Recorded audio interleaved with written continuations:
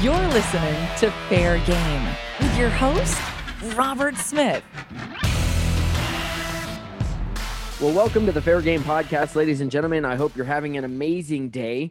Before we get started today, I want to thank all of you that have listened to the show, that have come on the show. I want you all to know that I am very grateful for every one of you. For those who listen, to those who post words of encouragement and support on Facebook, to those who share the podcast with their friends, all of you who are part of the show, I'm just so grateful for you, and thank you. You all mean the world to me. On today's show, we welcome our 54th guest of the season. He's an accomplished entertainer, having performed for Coca-Cola and Bass Pro Shops, and he's even been featured in the Zac Brown Band video for Goodbye in Her Eyes. His show, Louie's Comedy Circus, makes its way around the country entertaining fairgoers of all ages. Folks, this is Lee Andrews. Lee, welcome to the show. I am so excited to be here. Thank you, buddy, for having me. Boy, you've got the voice. You've got the entertainer's projected voice going on today. Yeah, I was just born this way. This is just what I sound like. It's God's gift to the world. Well, own that voice, man. Own it if you got it.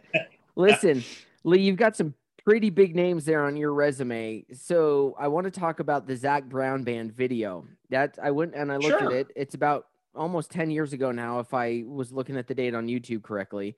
I went back and I watched it, and I saw a couple of familiar faces in that video. Yeah. How did you end up connecting with the Zac Brown Band?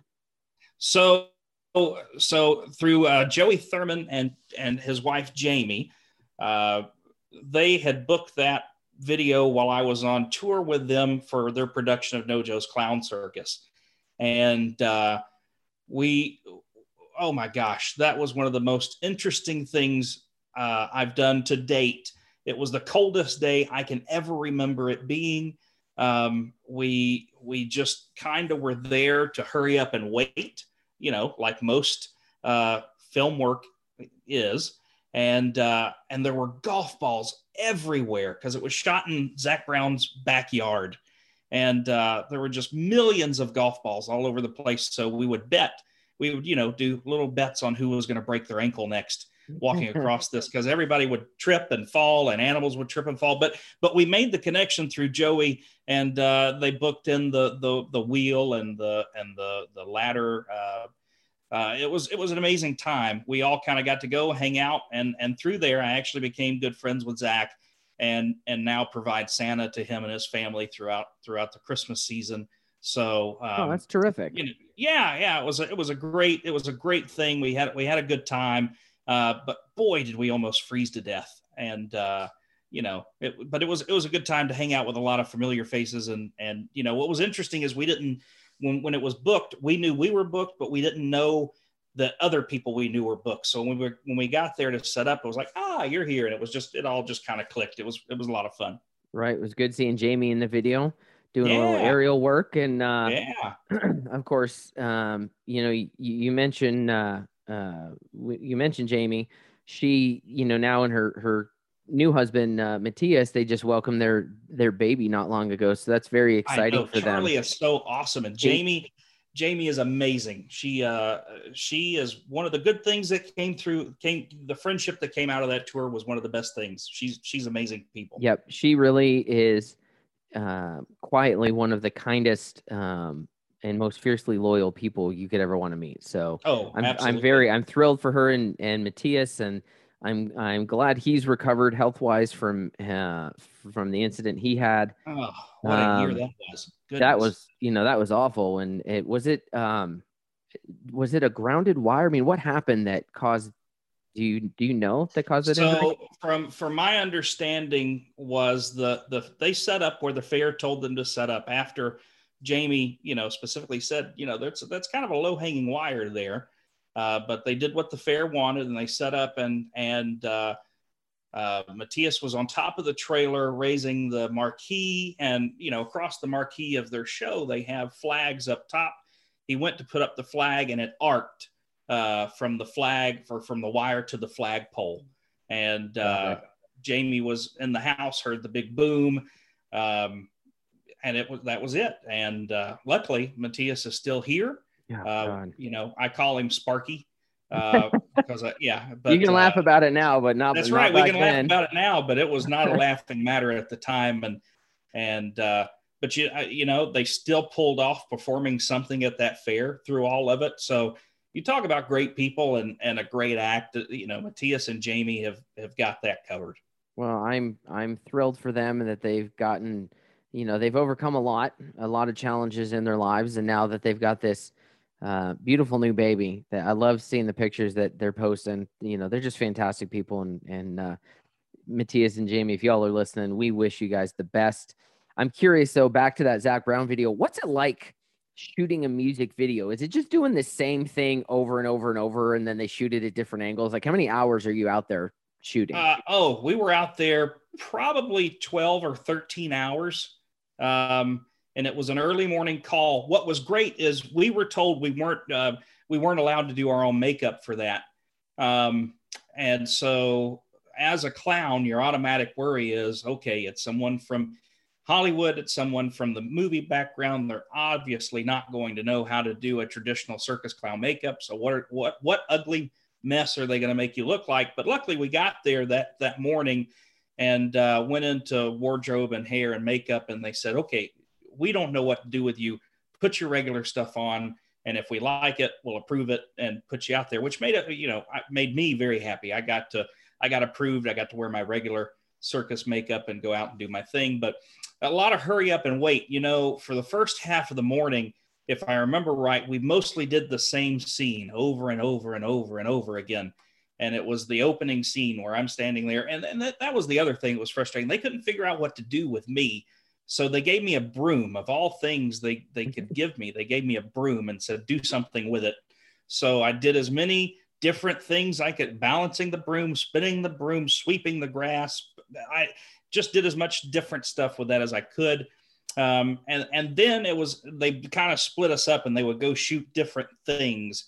So they would shoot some inside the tent. They would shoot the roustabout scene in the back with the animals and all that kind of stuff.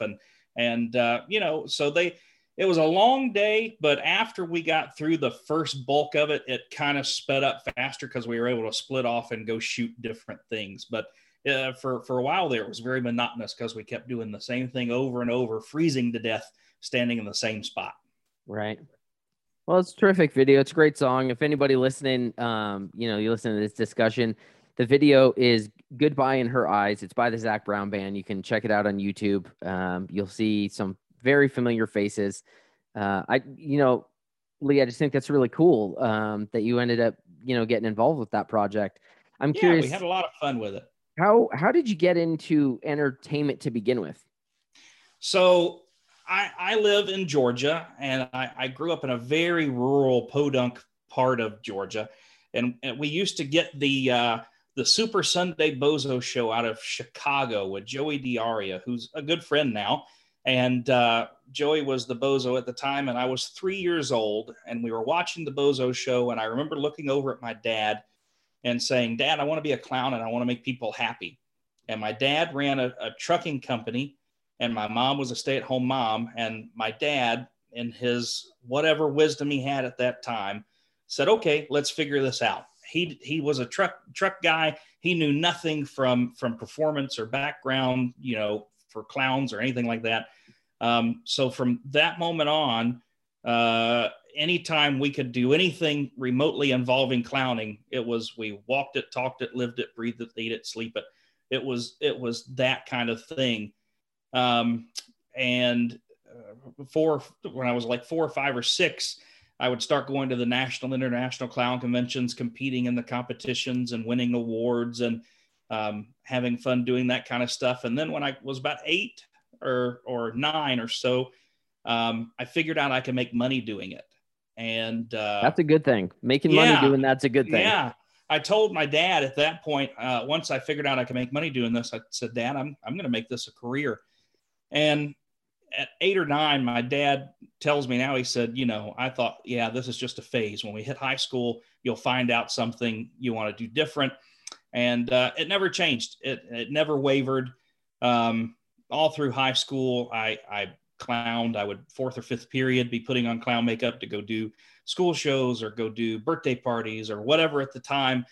I was able to book pretty much anything I could get my foot in the door to go do. And, I was blessed because I had a great school system that supported me, even though I was different than everybody else in the school. The superintendent at the time told my parents, he said, I don't know what to teach your child here, but if you need to pull him out and take him somewhere to go learn what he wants to do, we'll support that as long as his grades stay up here. So, they recognized that it was a passion, and I was different than everybody else, but yet they supported it. So I thought that was really cool. One of the first times when I first stepped foot into the fair market was 2004 for the Georgia State Fair. I was 12 years old. So that was the first time I ever worked a fair. And you were 12. I immediately, years old. You were 12 years old in 2004. Something like that. Yeah. I'm 29 now. So a lot of people don't know this. You're just realizing he didn't know that either on this podcast. I had no idea. I would, I think once you get to 40, you just kind of assume everybody around you is about your age or older, and you forget there's this whole class, whole group of young people up and coming. And I'm like 29. Call me when you turn 30, then you'll officially be an adult in my eyes. There you go. Yeah. You're still a kid. Well, I love having this extra year of excuses to do stupid things. But so growing up, this was always my passion. This was always going to be somehow or another. This was what I was going to do for a living. And to this day, even through a pandemic and all the craziness, I've been blessed enough not to have to get another job. I've been able to clown and make a living and provide for our family. It's been a wild ride. Holy cow. It's been incredible. So clowning around in your little comedy circus show that you've got going on, what can the audience expect from you? They never let me watch the show, so it's kind of hard for me to talk about it. But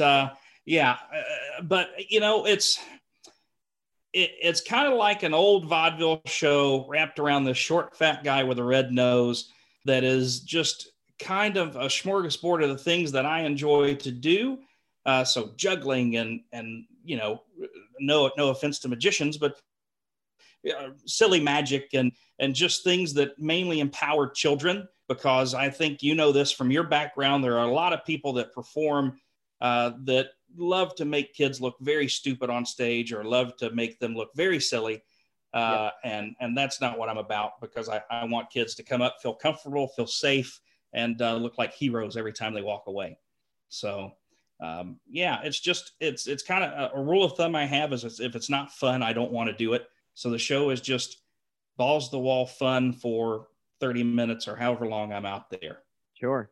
Now, from the fair side of things, if you're a fair manager, what can a fair buyer expect? Like, are you bringing in all your own production and, sound, lights, all that jazz? What's on there? Yeah. So from a fair buyer standpoint, I bring in a 41-foot fifth wheel travel trailer that is wrapped on one side to look like a comedy circus or look like a circus big top.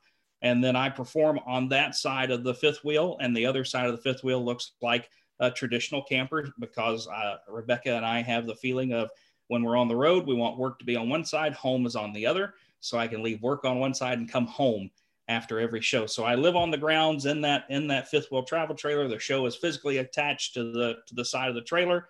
I bring the lights, the sound, the stage, you name it, it's with me. Anything I need, I just ask the fair to give me power and water so that we can take showers and they don't have to smell us for a week. Yeah. Yeah. Yeah, that's, taking a shower is kind of a good thing. It's kind of an important thing. Yeah. Especially when you work close with people like we do. But yeah, it didn't always start out that way. The first fair I did, I was hired by Harold Carlisle for the Georgia State Fair. And it was just a strolling show. And my dad was like, I don't know what we're supposed to do. And I told Dad, I said, I don't really either, but we're going to figure it out.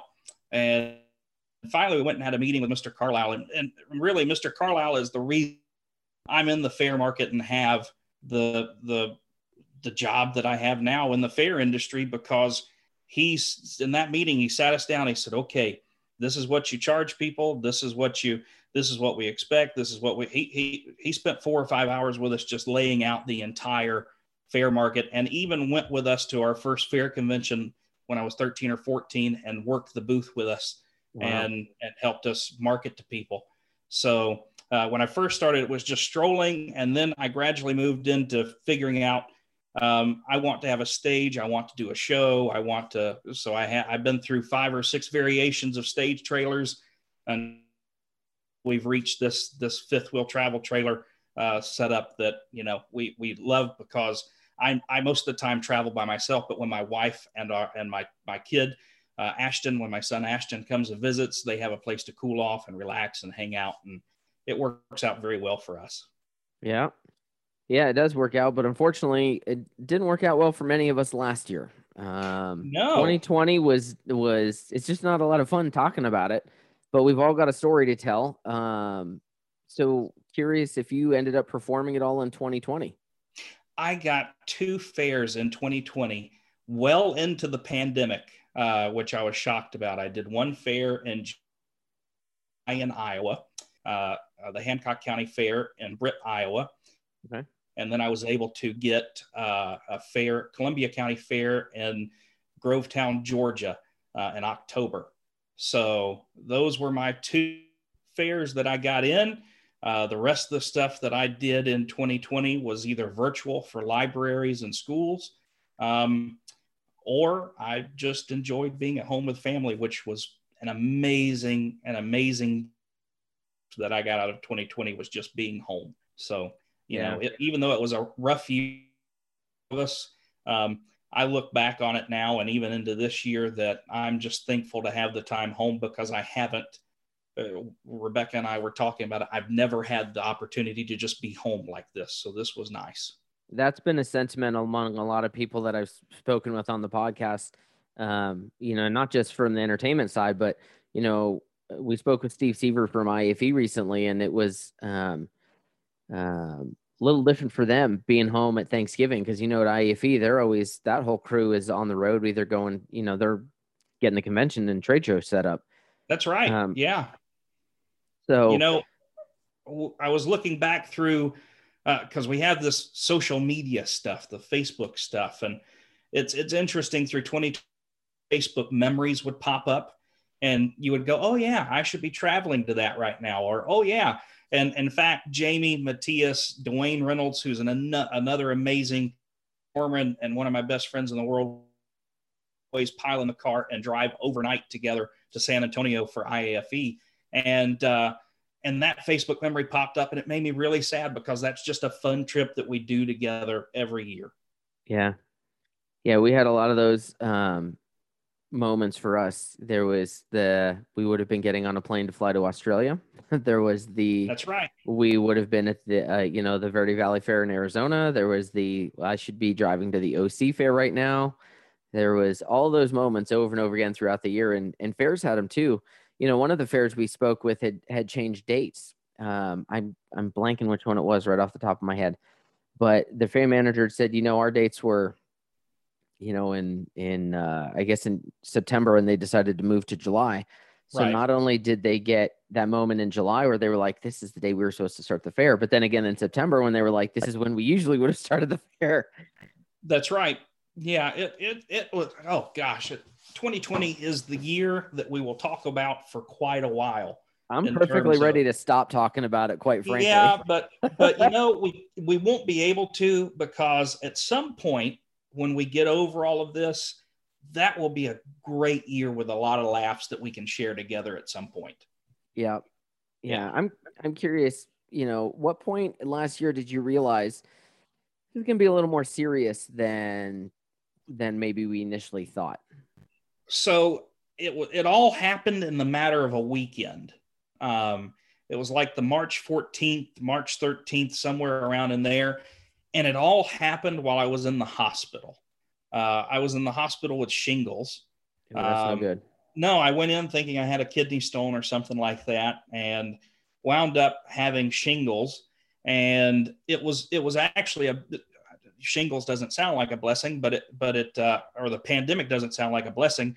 But when the pandemic started really picking up steam and stuff started canceling, rather than me having a call from the hospital saying, "Hey, Louis won't be here for your library show this week," people were calling me going, because of the pandemic, hey, we're not going to have you this week. And I'm thinking, great, no problem. We'll make it work. Well-timed cancellations. Yeah. It was perfectly timed. But yeah, it was really in that first week of March, or that first full weekend of March, where I started going, yeah, we need to be prepared that this stuff is going to start dropping like flies. Yeah. And sure enough, it did. I had some that tried to hold on and tried to make it happen, but it just, nothing could come to fruition. And then you had, like the one fair in Iowa that I got in, I think I picked up that fair thanks to Kyle Palmer and Bobby at Artisan Attractions, maybe 2 weeks before the fair actually happened. We were vacationing in Gatlinburg, and Kyle called. He said, "Have you got this week open? This is where you're going." I said, "Okay."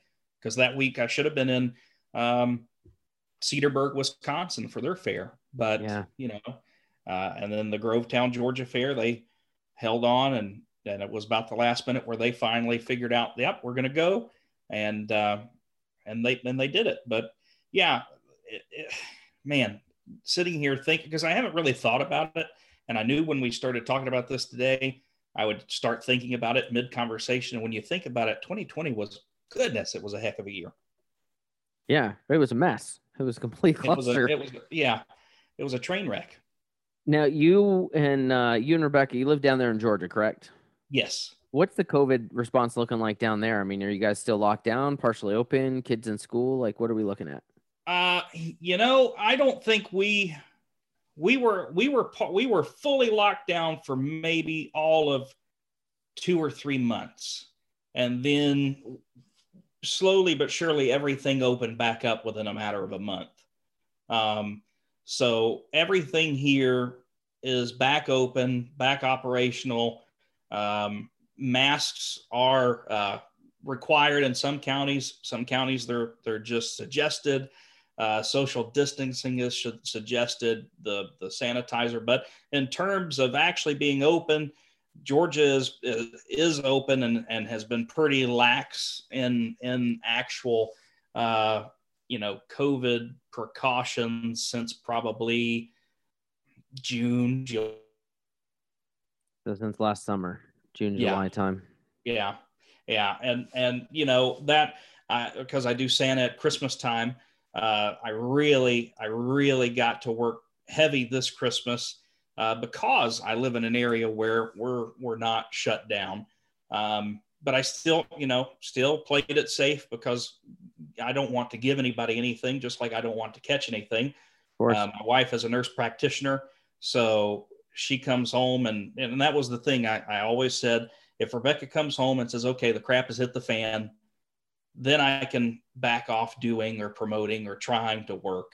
But not at one point did she come home and say, the crap has hit the complete fan, but she always guided, and still guides me on being safe and what I need to do and all that kind of stuff. We take it very seriously, but at the same time, we've got to make a living, Yeah, it's been pretty difficult for anybody in our industry to be able to make a living in the last year. I'm talking to fairs and almost daily on the podcast, and the challenges they have faced, the emotional burden of having to furlough, friends. We've said over and over on the show, this is not an industry that, you're not just some nameless employee. We are friends and family that have worked together for decades that some of these fair managers have had to furlough. It's really difficult. It's been very challenging. It's become apparent, I think, that more of us need to be, whether we're entertainers or fair managers or vendors, concessionaires, whatever, more of us need to be keeping in touch with each other and checking in on one another to make sure everybody's doing okay. Are you keeping in touch with some of your friends in the industry, and how do they seem to be handling this? So I'm pretty sure people who listen to this that know me well know that I spend 95% of my time on the phone calling people. Fairs, colleagues that perform. I am on the phone constantly calling and checking, not promoting a show, just to see what I can do for them. And I've always done that. That's not been brought on by the pandemic. That's something that I've always done, because the relationship I have with people is more important than money, is more important than, a job in of itself. So yeah, I'm on the phone every day, calling and checking on people. And the promising thing for me when I talk to, let's say, some fair clients that I have, is most of them are optimistic and hopeful that this year they will be able to pull off a fair in some shape, form, or fashion, whether it be a full fair or whether it be a mini fair or whatever it may be in between. They are hopeful and they have a positive outlook that they can actually do something this year, and that they can bring back people like you and I, employees that they have furloughed, that whatever quote unquote life is starting to get back to normal.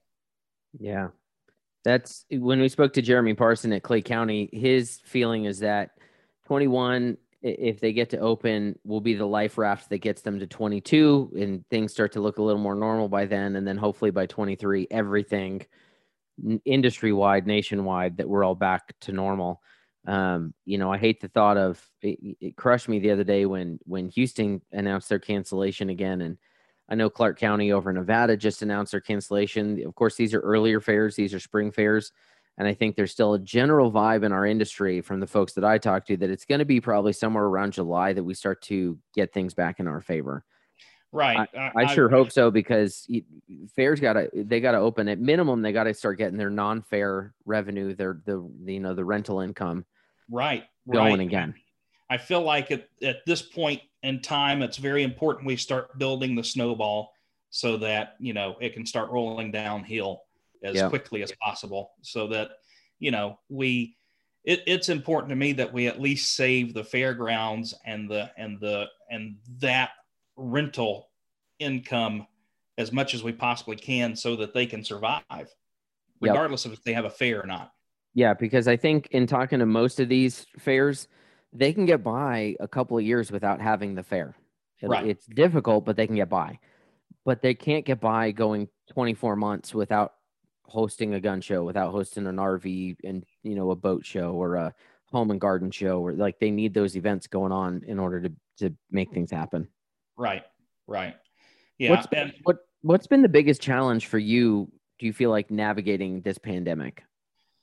The biggest challenge for me navigating the pandemic has been the fact that I have free time.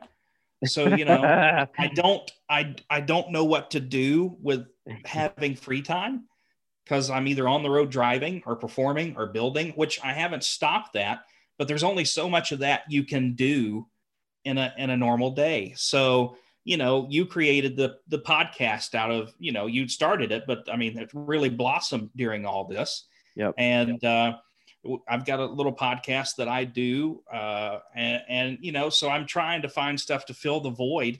And another big thing for me is the virtual performance aspect of everything. Because I other than working heavily in the fair market, I work a lot in the library and school market. And the performing virtually for the libraries is what saved me last summer during summer reading month. And trying to figure all of that out in a very short amount of time was a big learning curve, but we got through it. We made it. But the performing virtually is way different than performing in live. And I love performing live as much as anybody, but doing the virtual show was really cool because it gave me the idea of, or gave me the view of what it's like putting together a children's TV show. And, which was a lot of fun, but that was a big challenge, but I'm glad that, the bulk of that challenge was taken on. And now this year, if we have to do it, it'll be that much easier. Well, and if you consider, it's interesting to me, we've just spent, because of a very contentious election, we've spent a year listening to, Facebook censoring this, Facebook this, the Russians bought Facebook ads and blah, blah, blah, blah, blah, blah, blah, and Facebook, social media bad. And I'm like, can you imagine what they went through in 1918 with the Spanish flu, with the H1N1 back then, where they basically were relying on newspapers or just to get their information. Right. We're transmitting information so quickly about this virus. It blows my mind that it's still dragging on as fast as we are transmitting information. And even beyond that, when you think about businesses, how many businesses have been able to stay alive because they had an online platform to sell their products? You know what I mean? Right. Yeah. It's it's that double-edged sword of, social media is the devil, Bobby, or It's the devil. it's the devil. But at the same time, it saved the butt of a lot of people through this. Sure. Well, and think about people that are vulnerable, that need to get groceries. They can literally hit their smartphone, order their Walmart groceries, and have it delivered. It's incredible. They don't have to go out and be exposed. This social media is a tool, okay? And I've said this for a real long time. I don't think social media changed who we are. I think it exposed who we are. If you were kind and grateful and a nice person, you now have a platform and the tools to spread that kindness. If you were a jackass, you now have the platform and the tools to be a bigger jackass. This is a tool. How you use it is up to you. Most of the people that I associate with, they're doing great. They're anything from, connecting with friends and family, sharing, photos of like Jamie and Matthias, here's the new baby, and everybody's so thrilled for them since we can't be with them and see the baby right now. These are fantastic things. This podcast, your ability to do a virtual show for kids in the library, at the library at home, and still connect with them. These are really powerful tools. Yeah, it's been amazing. And you're right. It has exposed. There have been, how do I say this without there have been entertainers that I've known were jackasses.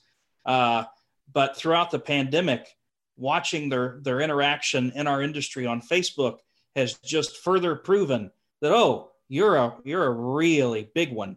And it's been incredible just to sit back. One of the big things I was always taught growing up is you sit back and shut up and you'll learn all you need to know.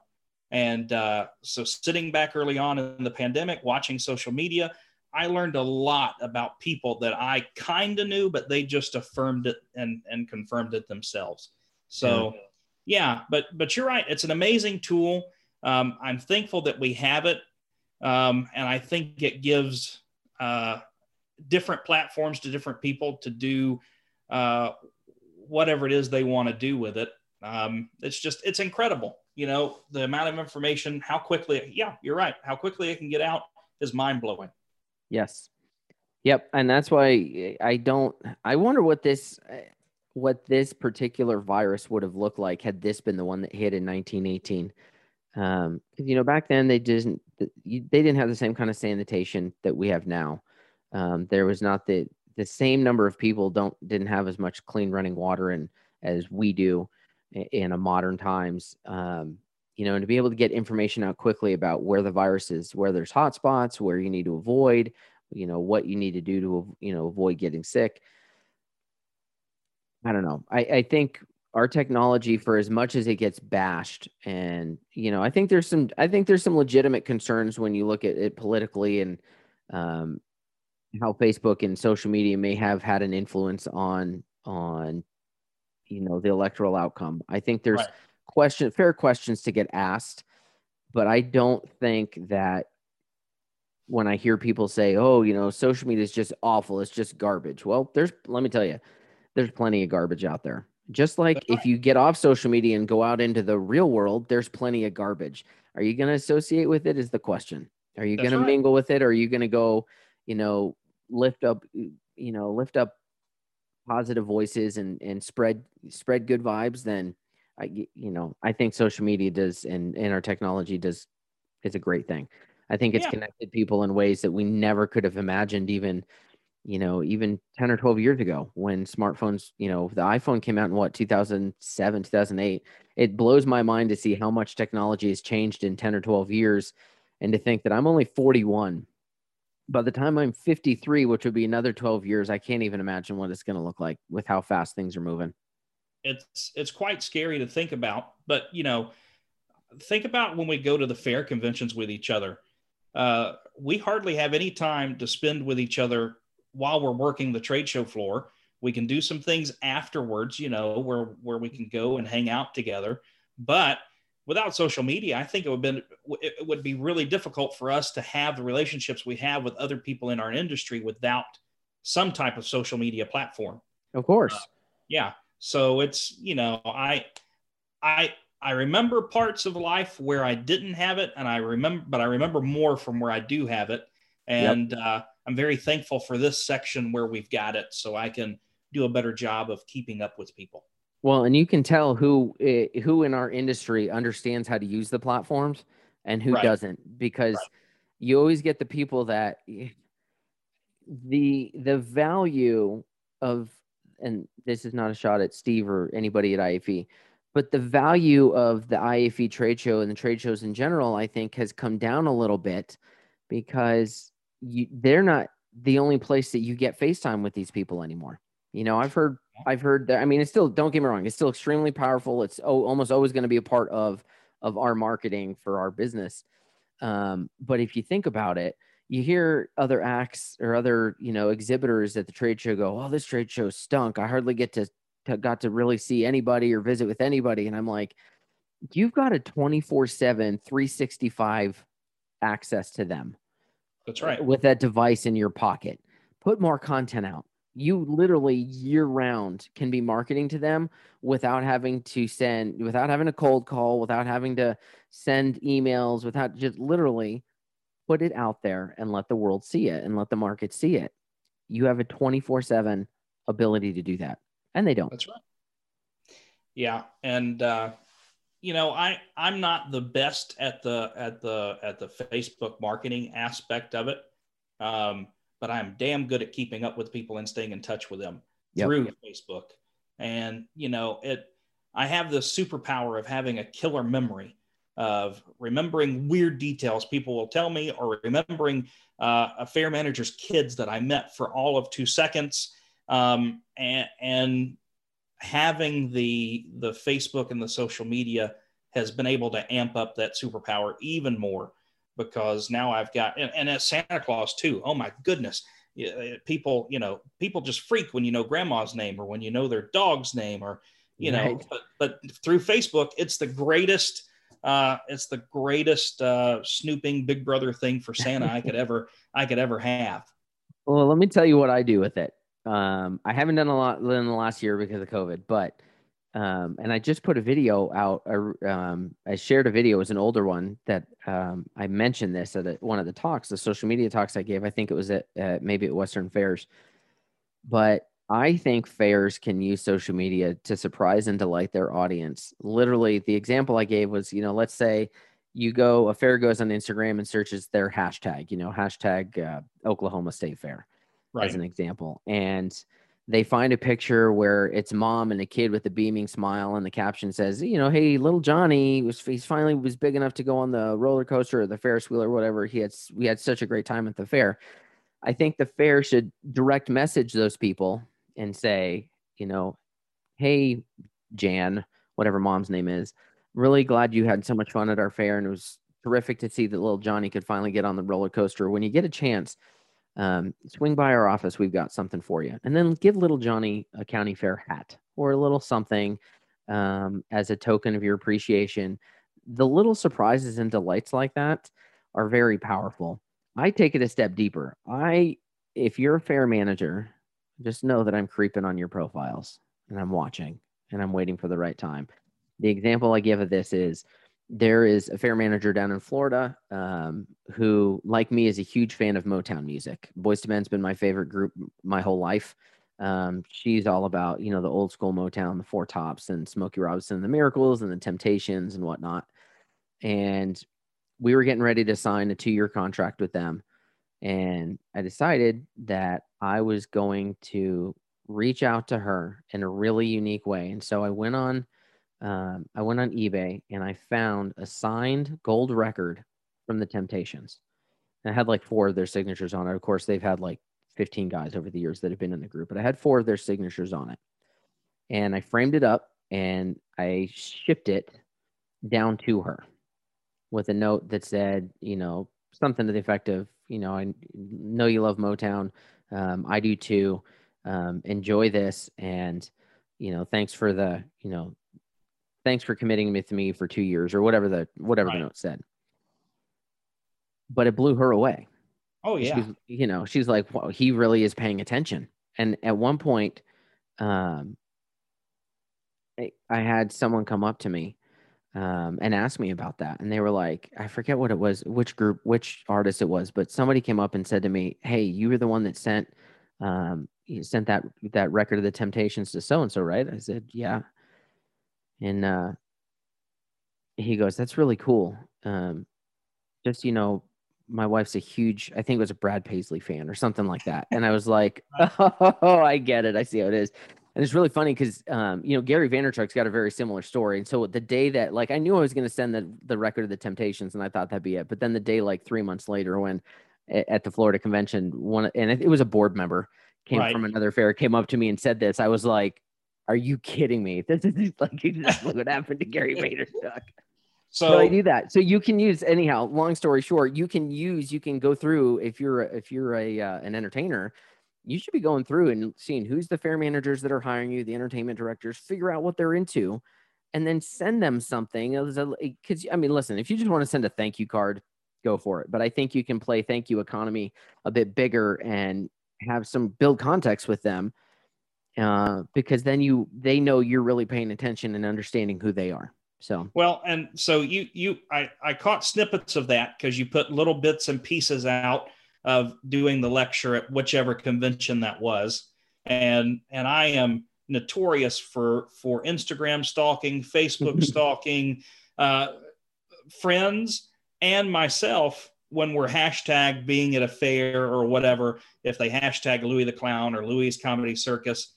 So I went, okay, more than just saving these. I started after you put out a snippet, I started sending messages to these people on the fairgrounds, and I would tell them, I'd say, hey, thank you so much for coming to see my show today. It is my job as the ambassador of the fair here to make sure that you're having the best time possible. I have a special gift for you and your family. Come back by the show, and I can't wait for you to get your gift. And I'll give them little Louis swag, anything just to elevate their experience of being at the fair, because ultimately that's what I think my job as Louis is to be an ambassador for the fair that I'm working at. And for all of us, that's the job for all of us. It amazed me when Sarah and I, my wife and I, worked for Disney on the Disney College program back in 2000. That's where we met, and it always amazed me. So I was, I think it was 20, and it always amazed me how you could change someone's entire day with a Mickey sticker that costs less than a penny. Right. It just blew my mind that you'd see, as I was in custodial, and so you'd be walking up and down, you're sweeping trash, not a super glamorous job, but probably the most glamorous custodial job on the planet, doing it for Disney World. And, right. You're walking up and down the street and you're sweeping, and they always tell you, they encourage guest interaction. And so, if you see a family sitting there on the bench and they're looking at the map, you walk up to them and say, hey folks, how's everything going today? Oh, well, we're doing great.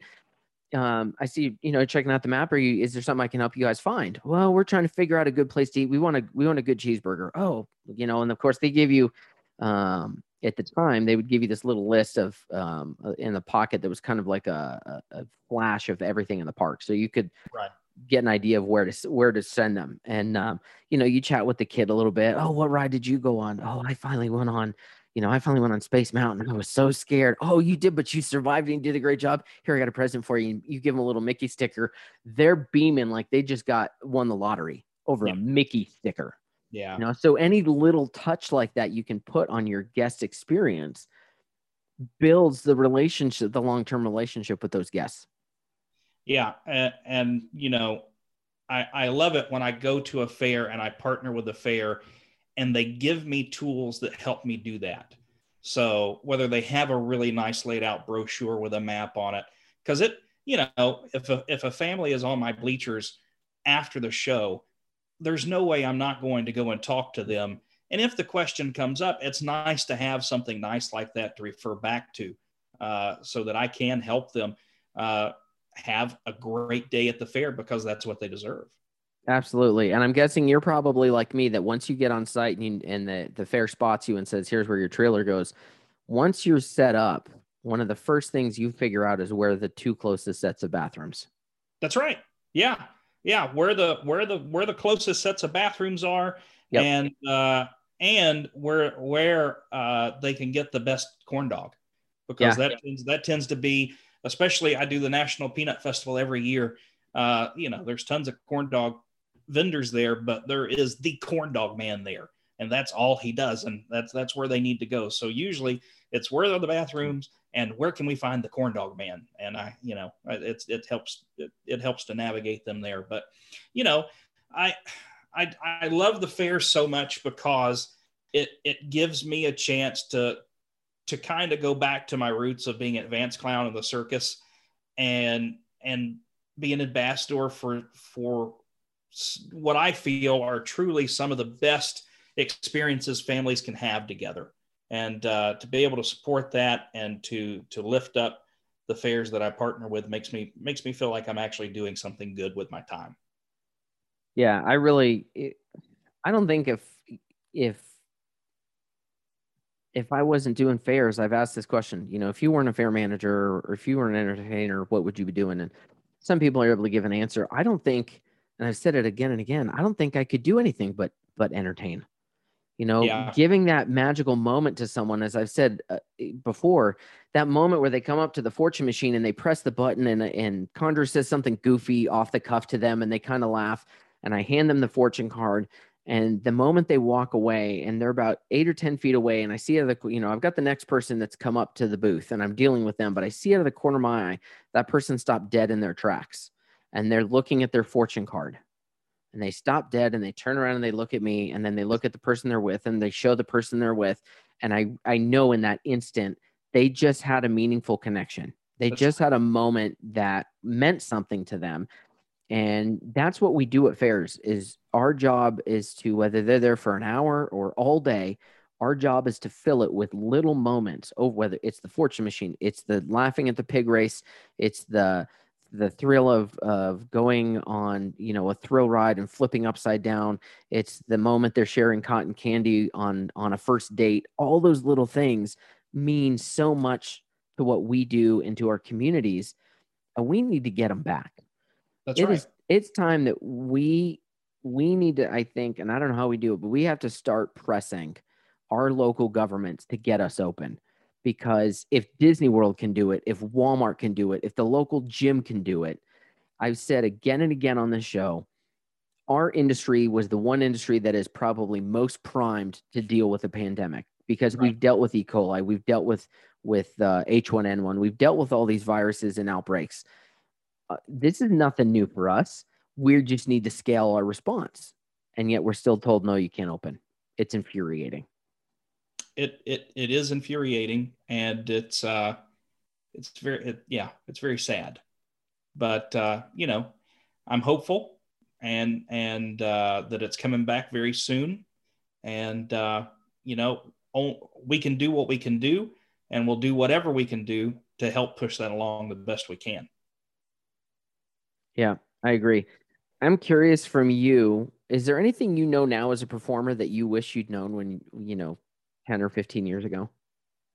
It's a loaded question from one performer to another. Here's one thing I wish I knew that I know now, is that I don't write my material for children anymore. I write my material for teens and adults. Children are automatically going to love what I do. My goal now is to get families to sit on my bleachers at the fair, put down the cell phone, and enjoy a moment together for a half hour, to go away from that moment and still talk about it. And again, kids are automatically going to love what Louis does because it's stupid, it's silly, it's funny. But if I can catch the attention of a teenager and an adult for a 25, 30-minute show, I've met my goal. And it came, I was at the National Peanut Festival in 2019, and this dad came up to me after the show and he said, "Louis, can I talk to you for a minute?" I said, "Sure." He said, I want to thank you because you saved my family. I said, excuse me? He said, you saved my family. We came here last year to the Peanut Festival, and my wife and I were on the verge of a divorce. My teenage kids hated us. And, my youngest kid only saw this, bad energy and really didn't have any connection with us. And I said, oh, well, I'm sorry. I don't understand how I have anything to do with that. And he said, no, let me tell you. He said, we came and sat here at your show last year and we watched your show and we laughed for the first time as a family in a long time. And when we left here, we couldn't stop talking about this stupid clown show that we saw and the stupid stuff that he did. And we went home and we sat around the dinner table and ate our fair food together. And that started us spending time together, finding fun things to do. And he said, it was all because of your stupid little clown show. And he said, my marriage is great. My teenage kid and I were getting along fine. There's not any negative energy around. And I gave him a big hug and I said, thank you so much. I'm so glad you enjoyed the show. And he walked away and I went, okay, that's better than any paycheck I could ever get. That's why I do what I do. Amen. All day long, day long. I haven't had anything at that magnitude when you realize that, you saved someone's marriage. And, the truth is you were the trigger, but you triggered something inside of them where they realized that marriage and that relationship was worth saving. And they did the work. So it was them ultimately, but you were the trigger for it. I had one moment I remember where, I was doing Conjure. It was here for a City of Albuquerque event. And Conjure said something goofy to the gal. And I give her the fortune card and she stopped dead in her tracks. And she looked up at me and she had tears in her eyes. And I don't know what, because there's 6 or 8 different fortunes on each card. Right. But something about that hit something for her. It hit deep. And they came back up later. I was actually getting packed up, and she and her friends came up. She was probably, 16. She and her friends came up to me, and she was hardly speaking because I guess she was kind of shy, but her friend said, you made my friend cry. And I was like, oh my God, I'm sorry. Thinking I'd upset her. Right. And they were like, no, it's a good thing.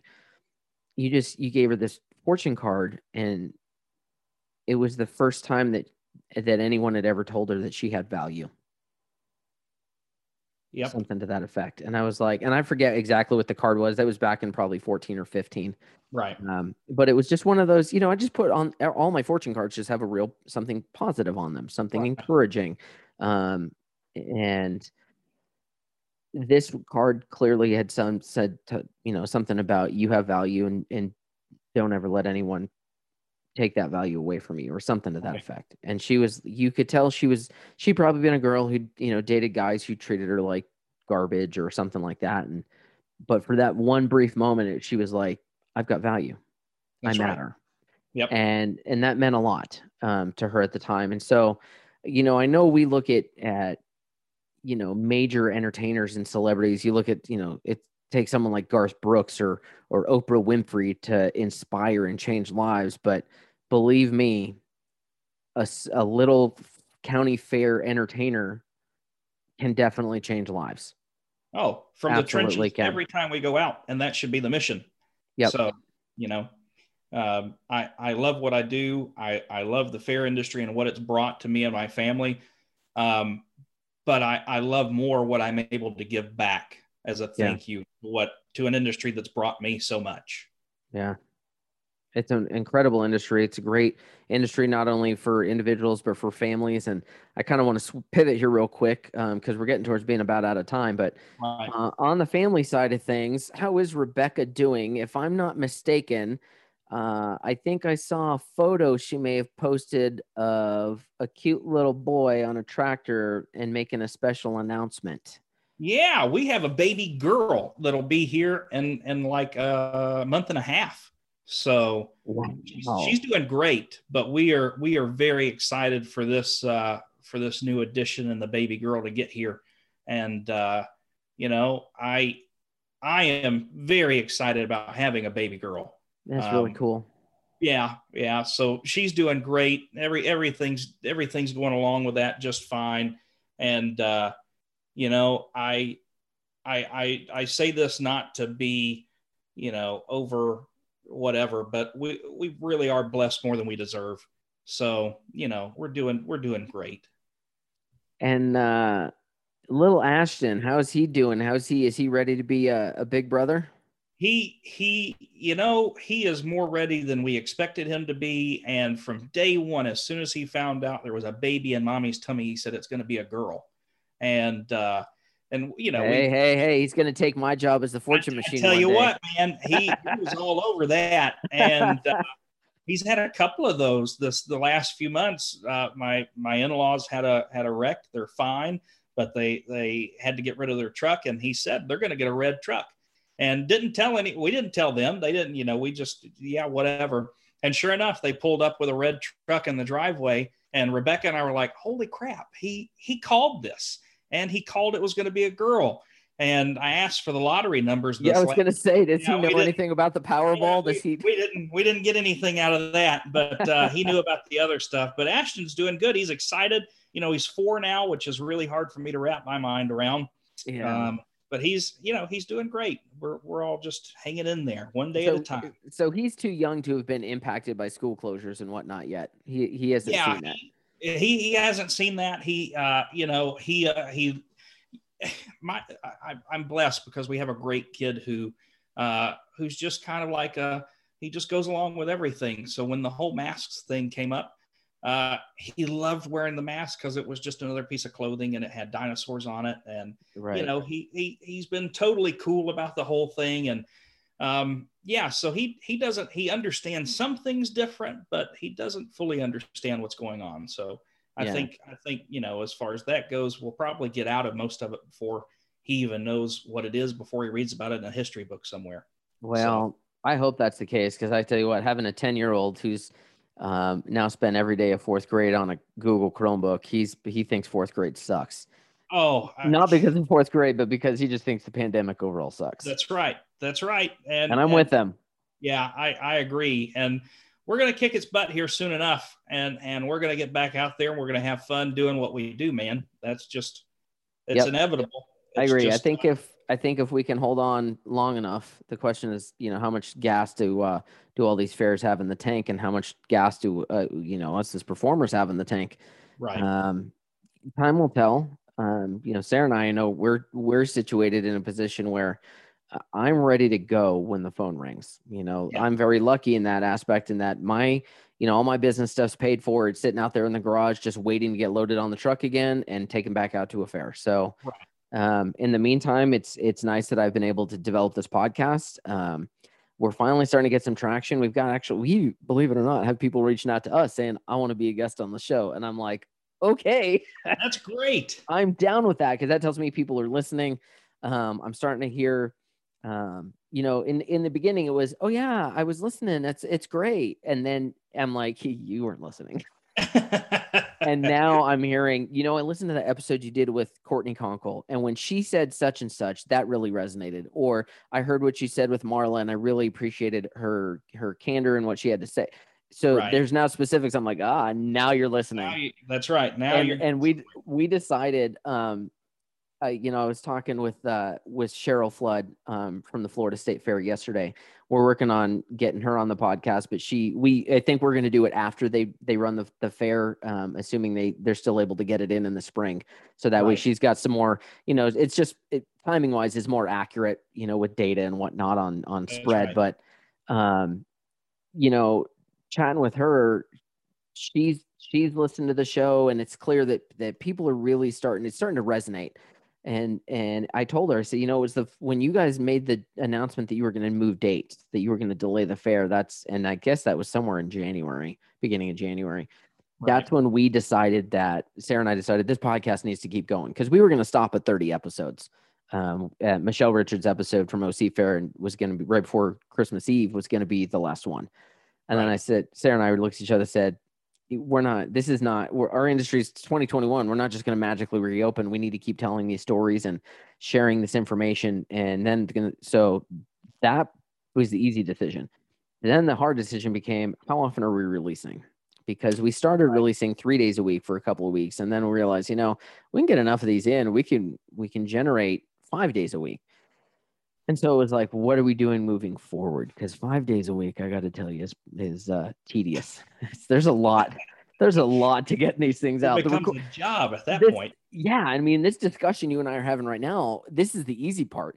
Then it's like, okay, but I got to build the graphics. You got to cut the background out and do all the graphic work. And then you've got to, get everything, build out the segment for the section on the website. And you got to do this and that and then you got to schedule all the guests yes, it's becoming a very full-time thing, but I decided, you know what? I'm going to overwhelm with content being released. So I'm going to make sure that by the time I'm going to personally say I've been very thankful for, because it's nice to have a podcast dedicated to our industry. Yeah. I've been able to, there's a couple of other podcasts that I listen to for entertainers, where others from our industry, maybe one in every 15 episodes will be a guest on, but it's been nice to have this podcast where I can go and listen about stuff specifically to this industry. So I love it. So, well, I'm glad. I appreciate that. Also highly recommend, if you haven't, Alan Bruce on Tailgate Entertainer is a terrific show. Okay. So his is the Tailgate Entertainer, and he's got a lot of industry specific folks. The one thing some of the episodes they're releasing now, though, were recorded, I guess, earlier in 2020. And so I'm trying to keep things within 3 weeks, because the pandemic is changing so fast that if I record you now and I don't put you on until May, information may not be valid anymore. So we're trying to keep everything within about 3 weeks. I may have to go out to about a month out, especially if once fairs start reopening again, because I won't have as much time to record. But yeah, my goal is through the whole year, 5 days a week. I would love to cruise into a convention come, late November, early December with, I forget what the count was. I think by then I could be at something like 240 or 250 episodes. I would love that. That's great content. Things change as this pandemic rolls on. I think there's really valid information that we can share and get out to guests, and I like that we're doing on the show. We've got entertainers like you. We've had concessionaires. We've got fair managers, marketing directors. I want a really wide swath of information to share. So if you're an entertainer and you're listening to this, hit me up. You can email me, robertsmithpresents@gmail.com. Tell me you want to be on the show. We'll chat about it. I don't want it to be a pitch fest. I don't want to have an entertainer on or something on that's just about, hey, book me. But if we have discussions like you and I have had, Lee, then I think it works really well. I think there's real value that can be brought to the listeners. Absolutely. Yeah. Pitch fest podcasts are a big turnoff. I don't enjoy listening to that as much, but I think there are enough people who are with it and for it and get it on the entertainer side that would be able to add a very valuable discussion to this. So. Right. Well, and you notice when we started talking, I want to give the audience enough and give you an opportunity to share enough about your show so that the audience, be they other entertainers or fair managers or entertainment directors or whoever's listening, that they have an understanding of where you fit into the industry. But then we're moving on to how you dealt with, how you navigated the pandemic, how you do different things throughout the year. And so I think the formats worked really well. I'm so grateful for all the people that have come on the show thus far. We've got one coming up next Friday who is a non-fair person. We decided we were going to sprinkle probably maybe once, maybe twice a month. We're going to put a non-fair person on that's got an inspirational story, somebody that can bring kind of a different perspective to maybe how each of us individually are feeling, at this very difficult time around the pandemic, and kind of give a little bit of inspiration. And so I can't announce it. I can't tell you who it is. I'm sorry. But next, it's going to be amazing. We'll find out eventually on social media. Yes, you will know. You will know. It'll get announced. I think next Thursday we're going to announce who it is so that people can listen on Friday when the episode drops. But it's terrific. Awesome. It's a person that was I met at a convention. I will not say which convention, and this person was a keynote speaker. Completely inspiring story. So I'm excited. Looking forward to releasing that episode. And man, listen, we can talk forever. I could talk for hours, but I know we're just over an hour now, and we probably need to wrap it up. So I appreciate you being on the show. Before we go, if you've listened to any of the other episodes, you know that everybody who comes on my show goes through a little speed round of questions. Okay. So I'm going to ask you a handful of questions. No pressure. You give me your best answer for each. Are you ready? I think so. I'm sitting down. This is where I need to add like a drum roll sound effect. Something. Right? Something. Yeah. All right. Question number 1. If a movie was made about your life, who would you want to play you? Steve Martin. God bless him. He's hysterical. What's something you get wrong almost every time you do it? Oh, crap. Scrambled eggs. You want to know what I get wrong almost every time I do it? What? Plugging in the USB. No matter Really? what. Oh my God. Even if it says this side up, I will get it wrong. Yeah, I swear that little thing, the plug flips as I go to plug it in. It flips at the last second, and I mess it up. Yeah, we've now got a joke. Anytime we travel or anytime we're home, it's ask Lee to make the eggs because they're going to be horrible every time. And yeah, it's rough. It's rough. What's your favorite comfort food? Oh, favorite comfort food for me would be fried okra. My wife would be all about that. She's from the South, so weird one. Yeah. I'm the mac and cheese guy, but she's definitely the fried okra person. Yeah. Star Wars or Star Trek? Star Trek. Which one? Original or Next Generation? I'm an original guy. All right. Yeah. Fair Next enough. Generation's okay, but original's the best. See, I'm all about TNG because it came out in 1987. I was 8 years old, and my dad was a Star Trek guy from the original, and so he and I would watch the Next Generation. So, there's something people may not realize. Do you remember, if you watch the Next Generation, what the last line of the series was? What Q's last line was in that last episode was all good things. He looks at Picard and he says, "See you out there." That's right. Yeah. And so when I'm at conventions, that's how I say goodbye to everybody. Only one person I think has ever picked up and said, "Hey, that was just like Q in the Next Generation." I'm like, that's exactly where it comes from. When I say goodbye to people, I'm like, "Hey man, it's good to see you again. See you out there." Right. Yep. And so yeah, Star Trek: The Next Generation. That was it. That was it for me. Next question. Question number 5. What's worse, laundry or dishes? Dishes. I agree. I can deal with laundry. Laundry I can put in the basket and stash it in the closet, and it's out of sight, out of mind. That's but right. I can't get away from the dishes. Can't deal with dishes, no. Last question. What's the last book you read? Oh, it was actually a reread. The Clown Star by Dave Bartlett. Okay. Yeah, it's a really good book for clowns. If any clowns listen to this, you need to read that book. Oh, well, I think a lot of clowns, even if they're not actual clowns, listen to this. Plenty of entertainers are listening to this, and we're all clowns in some regard. It's a good entertainer book, too. But yeah. Oh, Lee, man, I'm glad you could be on the show. I really appreciate your time today, and I'm glad you're doing well. If fairs want to reach out and get in contact with you, how can they contact you? LeeAndrewsProductions.com is the easiest way. Go to the website. It has everything on there that I do, and you can call me or email me through there, and I would love to talk with you.